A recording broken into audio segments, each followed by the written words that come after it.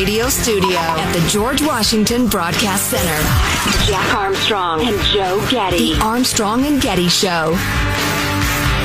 We first met Tim Sandifer years ago. He was a caller. He would call into the show when we were really wrong about something and straighten us out. He was Tim the lawyer. And he had a gentle touch. He had a gentle touch, and we liked him. We started having him in as a guest, and Tim Sandifer is his real name, not just Tim the lawyer. And he's become a friend of the show, and he writes books, and and George Will called him a national treasure.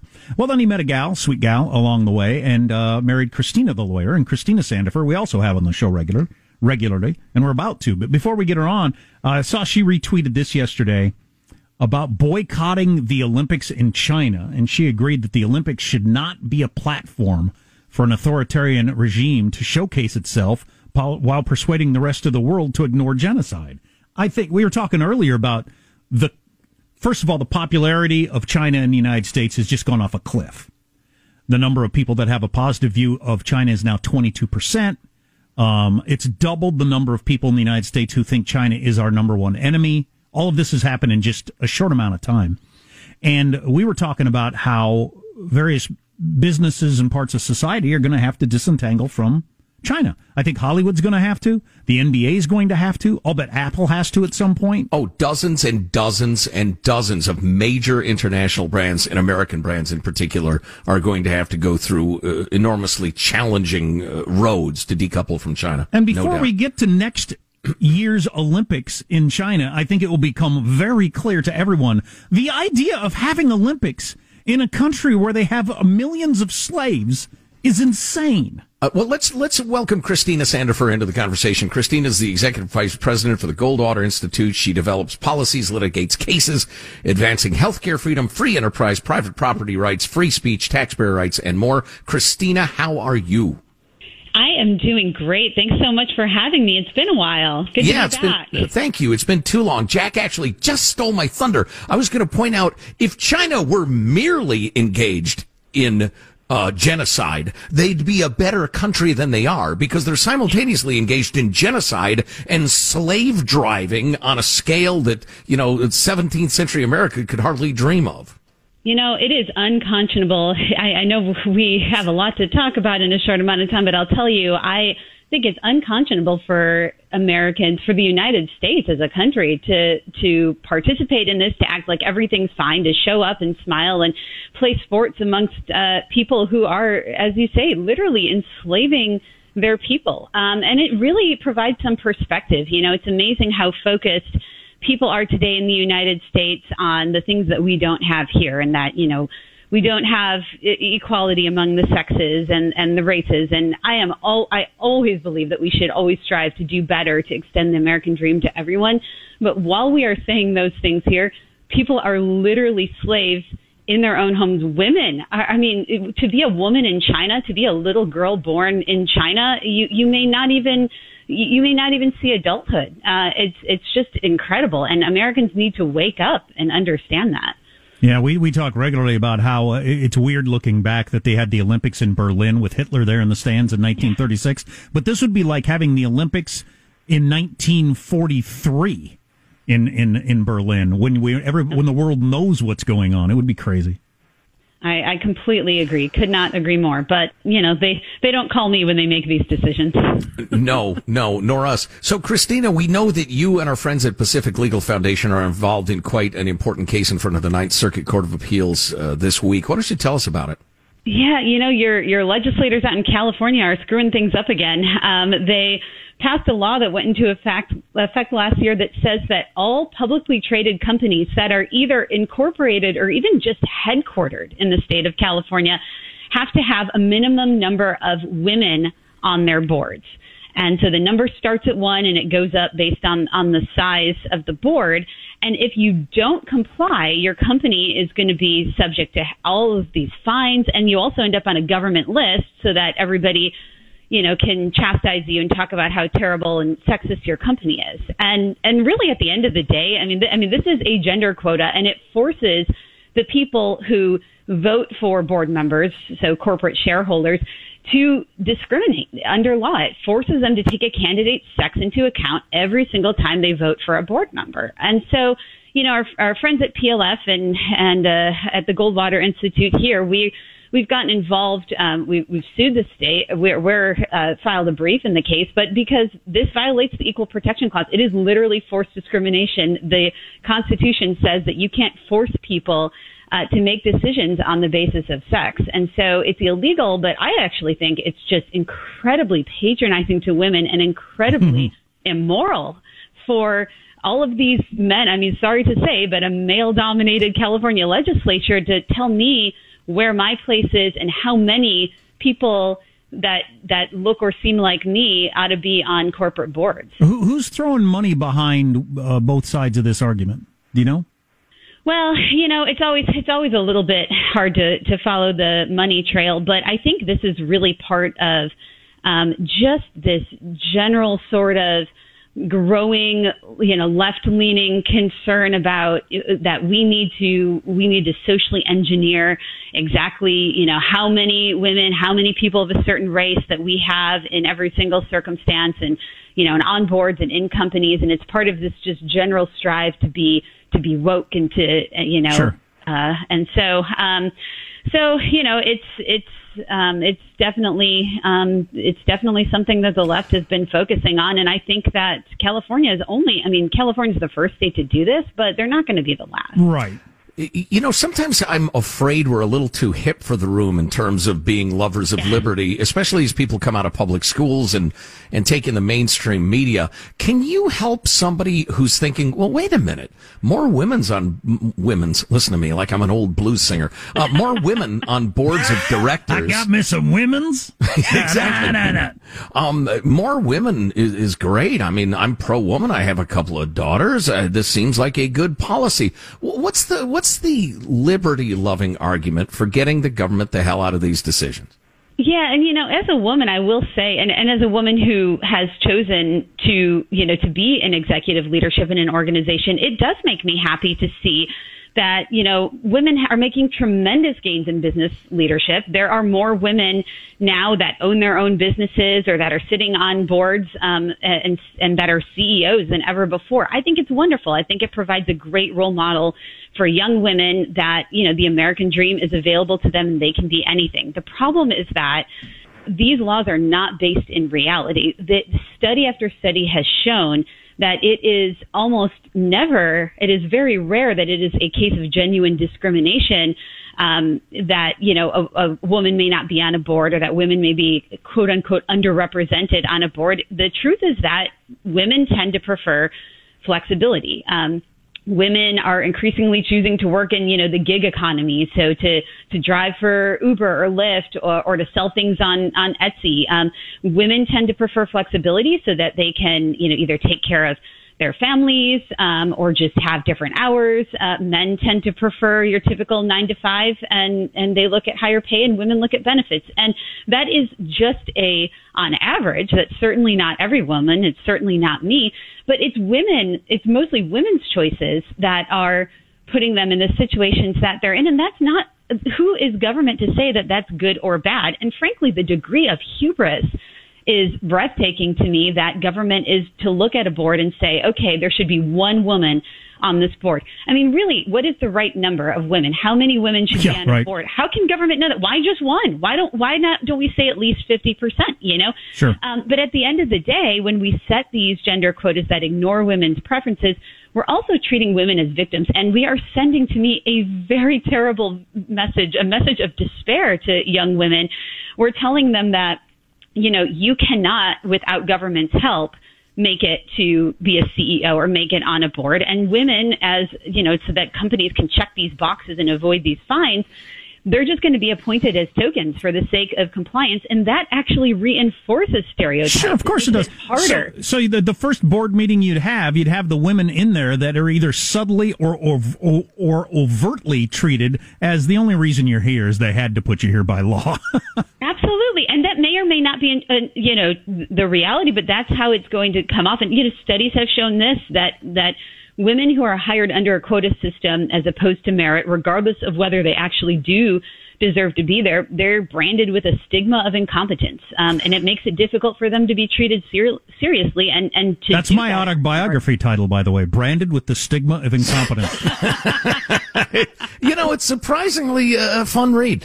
Christina Sandifer is Executive Vice President at the Goldwater Institute. You know, Christina, those are some absolutely great arguments on the merits. I feel a little uncomfortable even arguing it on the merits. And let me illustrate it for people.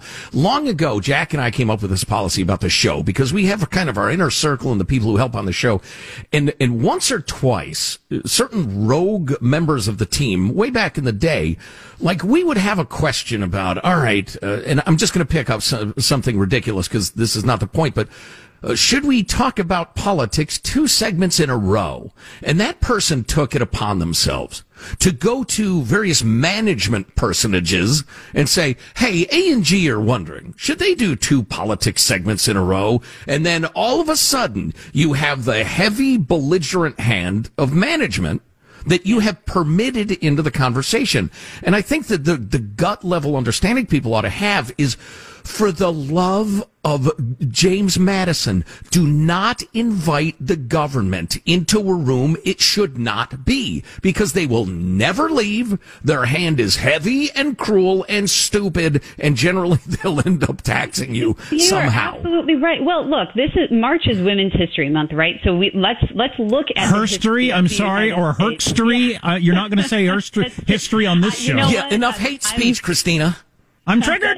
That is true. I tend to do that, although it's not the women that I'm triggering. Typically, it's because I'm a libertarian, so I'm triggering the lefties. But so let's try it again. March is Women's Herkstory Month. March is whatever you want to call it. It is Women's Month, right? But seriously, though, your point is well taken, because in the not too distant past, gender discrimination was actually legally institutionalized in a different way in our country. Every single state had laws on the books that would, ban women from working in certain professions, things like teachers, lawyers, bartenders. They would ban married women from working or even owning property, because they said once you're married, your job is to take care of your husband and raise your kids. Laws that impose maximum hours on how much women can work, because women are fragile and, they're not able to work as long as men. And literally in the 1960s, as late as the 1960s, over half of the states still excluded women from by law from doing some kind of work. And early feminists fought back against this, and they said exactly what you said, that, these laws are supposedly well-intentioned, that government's going to protect women. And they said, no, this is treating women as weak and incapable of making their own decisions, and it's telling us that we can't shape our own destinies. And women fought and fought and fought for true equality under the law. And now, we basically have that. And now we're turning back, and we've got, predominantly folks on the left that are going back and inviting government back into our lives to tell us where we ought to be and what we ought to do. Interesting. Yep, well said. Christina Sandifer, Executive Vice President with the Goldwater Institute, fighting for your freedom all the time. Christina, it's been too long. It won't be so long the next time. It's great to talk to you. Hey, so good. I appreciate it. Looking forward to talking to you guys again. All right, thanks. I like the Herkstory behind some of these stories. Oh, my God. You need to stop. All right? You're going to make me vomit. Nobody wants me to vomit. Set up some sort of Family Guy-style chain vomitosis. Nobody wants that. Herkstory. Shut up. Clearly, we are not doing the Olympics in China. I mean, that just will not happen. I would bet anybody $1,000. The United States will not participate in Olympics in Beijing. I pray you're right. Will other countries? I don't know. That'll be an interesting test. That might be the first big test on the world stage of, are you with us? Are you with them? I mean, your Chinese client states in Africa and South America or whatever, including Ethiopia, where Dr. Dum is with the WHO. They'll show up. But what about Britain, Germany, France? Surely the EU will not. Can't. No. We'll see. This could be a big test. Anyway, text line 415-295-KFTC. Much to come. Armstrong and Getty.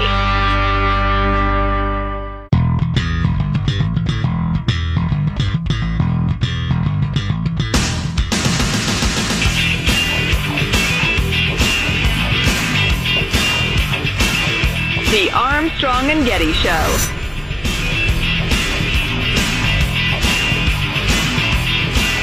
I've seen what rushing into a proposal in marriage can do in my family, and it's ugly, and it's not something I want for you or for us, and that's why I can't propose to you today. But that doesn't mean I want to lose you. I want to leave here with you, and the truth is that I love you. Me too. I'm in love with you, and I do see you as my wife. I see you as the mother of my kids. I see those kids being crazy. Me too. But not enough to... So The Bachelor ended with him not proposing to her? Yeah. I'm not there yet. And so then they had the after the love when they get back together again, and this is only a couple seconds long. Where do things stand now between you and Rachel? There's a lot of work that needs to be done. I have to take a step back and allow her to put in that work. And I'm looking forward to seeing her put in that work. So you all are no longer together? We're not. And it's heartbreaking. What was that about? She's got a lot of work to do. I'm looking forward to watching her put in that work. What are you trying to say?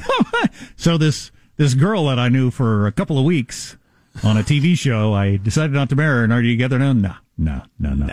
No. Well, I liked how you protested when he didn't propose to her. That was the first sane thing I've heard out of the show. I'm just surprised that doesn't happen always. I think the floodgate's been open now. Where that's an option? I didn't know that was an option. For me to propose to you right now would be patently insane. So I can hook up with all these chicks, sit in a hot tub with them and everything like that, and then at the end just say, nice to have met you all, and go back home. Yeah, hey, maybe we ought to get together again after this is done. Wait a minute, you're not marrying me? What? No, of course not. I barely know that would you. Be crazy. Right? You want to go out to dinner maybe or something? I'm willing to do that. Well, she's got a lot of work to do, and I'm looking forward to watching her do that work. You're a piece of work. Taking a look at the stats, the Bachelor's sporting about a 12% success rate as of this time. Boy, surprising. Not surprising. Coming up, HBO thinks they know who Q is. Joe gasped. It's me. I'm Q. You're Q? I'm Q. And you come to the secret this whole time. That would have been so good for our ratings if you had mentioned you were Q all along. It hadn't occurred to me. It's a good point. The day of the storming the Capitol, you were like typing around on the keyboard. I didn't know what you were doing. Well, yeah, I was telling people, go home. You're crazy. This has gone too far. I probably should have said something. Who's Q? Sorry. We now know. Stay tuned. Armstrong and Getty.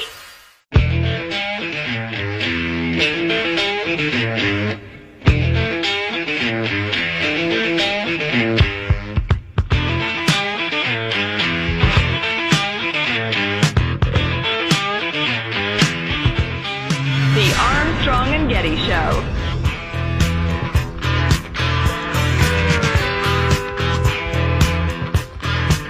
Speaking of conspiracies, so is the O on or off? If you've got a little toggle switch on the back of something and there's an O and a line, which one is on and which one is off? The O is off, according to the internet. The O is off. Yes.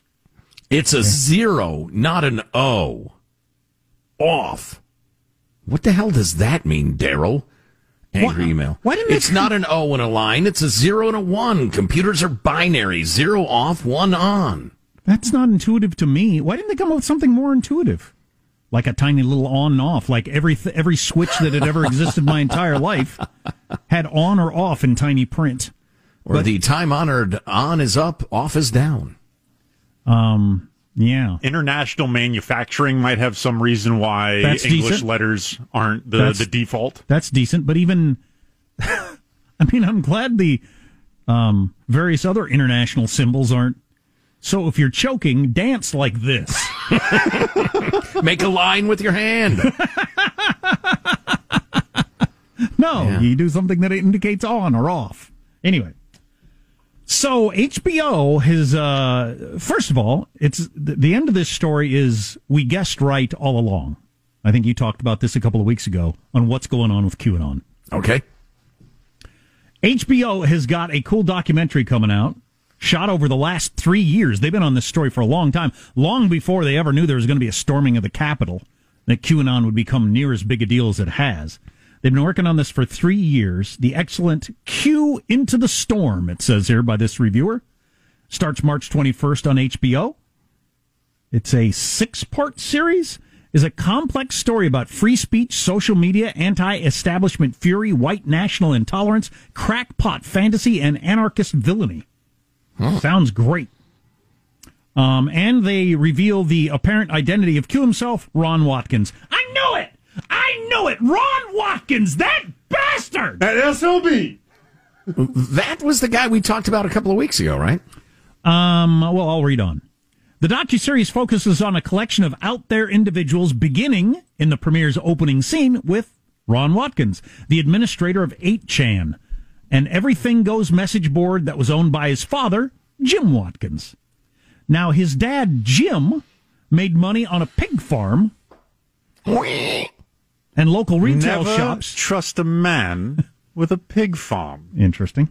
So Jim Watkins made his money through a pig farm, local retail shops, and by hosting websites in places like the Philippines, where they weren't beholden to other nations' laws. And one of those platforms was 8chan, which Jim purchased from a guy who was a disabled man who created the site when he was 19 before selling it to Jim. I kind of remember that story a little bit. Yeah. Mm-hmm. He was featured on some interviews about 8chan as all this stuff started popping up. But yeah, he sold it and then got hired on as some sort of administrator or something. What's the old man's business card say? Hogs and alternate websites? That's an interesting, line of work. Hogs and weird conspiracies. Yeah. 8chan was an image board where anonymous users could indulge in unbridled free speech, including memes, photos, and diatribes about white nationalism, sexism, racism, or any other ugly or deviant thing that's technically permitted by the First Amendment. It was there that following a brief stint on 4chan, its more moderated ancestor, Q took up permanent residence. Again, that's the son. Claiming to be a military insider with Q-level clearance, who was supposedly close to Trump, Q made regular posts known as Q-drops that were full of coded warnings and premonitions about the coming storm that would unmask the deep state and lead to the arrest, trial, and execution of alleged liberal criminals. Adherents began going on digs, i.e. research and analysis, to decipher the meanings of these messages. I've never understood why, if Q wanted to let you know, he wouldn't just state it in a very clear declarative sentence. Why the breadcrumbs? Why the code? It's so interesting, and someday maybe we'll have authoritative word on who gets into this stuff and who doesn't. Early on, we had a listener send us one of the first Q drops, one of the early ones, and I printed it and I put it aside because it was a prediction that around August the 4th you're going to see this, and I thought, well, either we are or we aren't, so I printed it and put it aside. But one thing that struck me immediately was, why is this so mysterious? Why does it sound like a tease? Mm-hmm. Yeah, if you're an insider that's concerned about the government and you're trying to alert people to all kinds of malfeasance, why wouldn't you just state it? You could remain anonymous, but making them solve a riddle to save the country? Yeah. Well, when Daniel Ellsberg published the Pentagon Papers, he didn't say, guys, I found a trove of papers about a certain war and a certain secretary of war who, well, I can't say it, but on August the 4th, I'll let you. Come on. He just published it. Right. Yeah. Well, I think we've said it, but it is really an interesting question. Then they would repost their conjecture when they were trying to guess the meaning of these messages in an effort to crowdsource further answers. As Q Into the Storm defines it, QAnon was part interactive game, part religion, part political movement.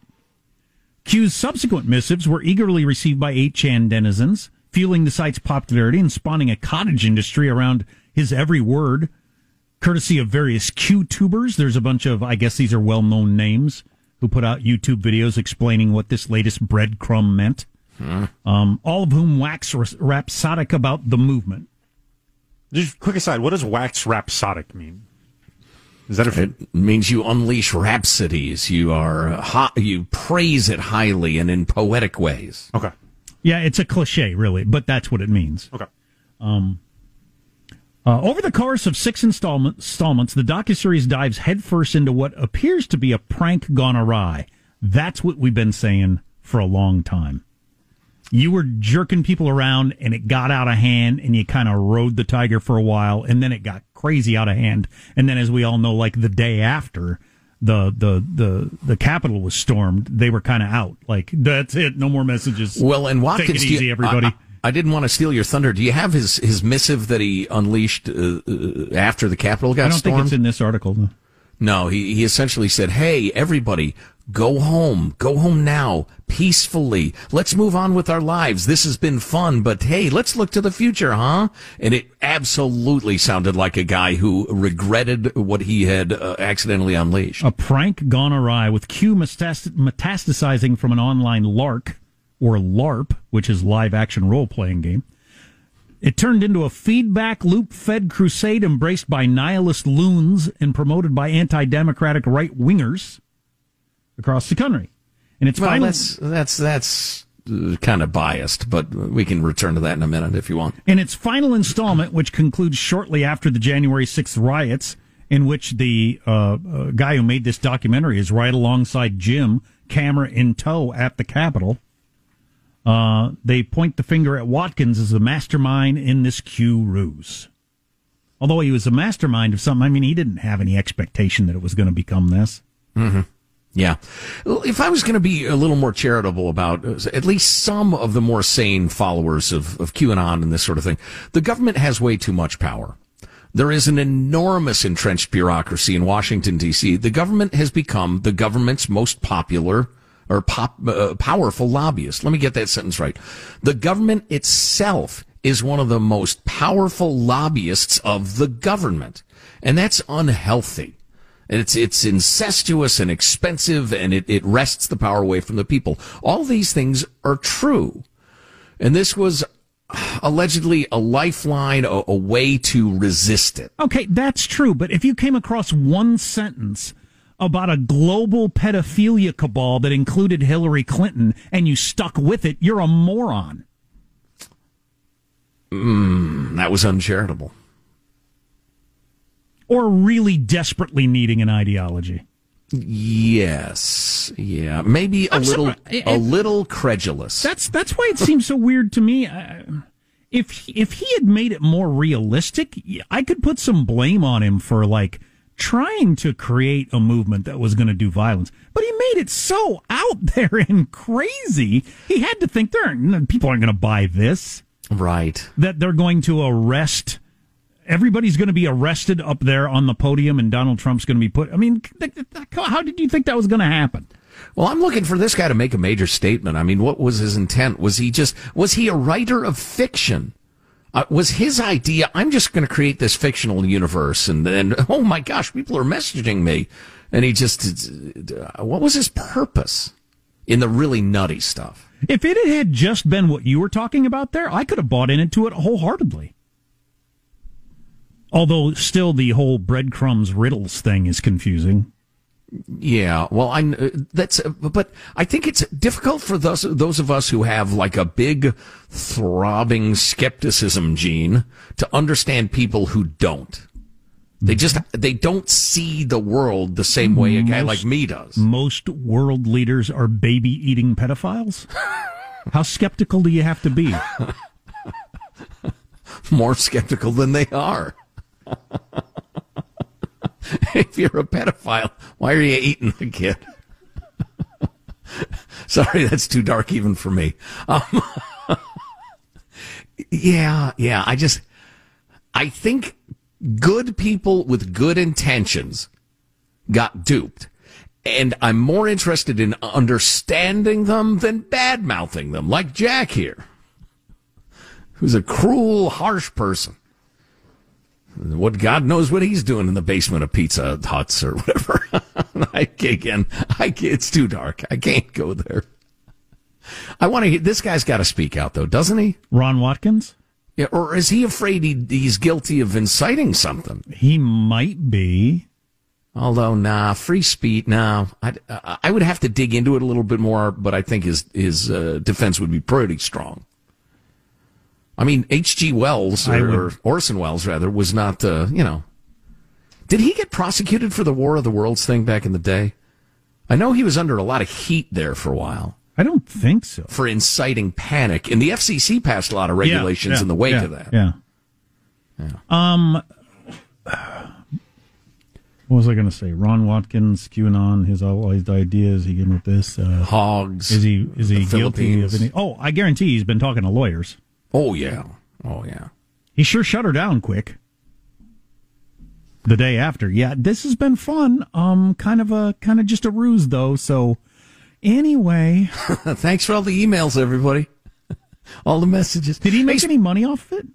Oh, people made loads of money. Scads of money. I know other people did, but did he? I don't know. I don't know that. I haven't seen any hook where he'd have made any money. A lot of other people claiming to be part of it made money. I saw that. I don't know if 8chan has ads, but by making his site a very popular visit thing, he could have kind of backdoored his way into money from that. But I don't think he was directly selling like subscriptions or merch or anything like that. Merch. No, he should have been. He's a fool if he wasn't. Well, somebody was making money off all those T-shirts. Mm-hmm. Did you go down that rabbit hole? And why do you think that is? And what comment do you have on the whole thing? Mailbag at ArmstrongandGetty.com. Drop us an email. Everything will be anonymous. Q anonymous. Mailbag at ArmstrongandGetty.com. Or text line today, 415-295-KFTC. Armstrong and Getty.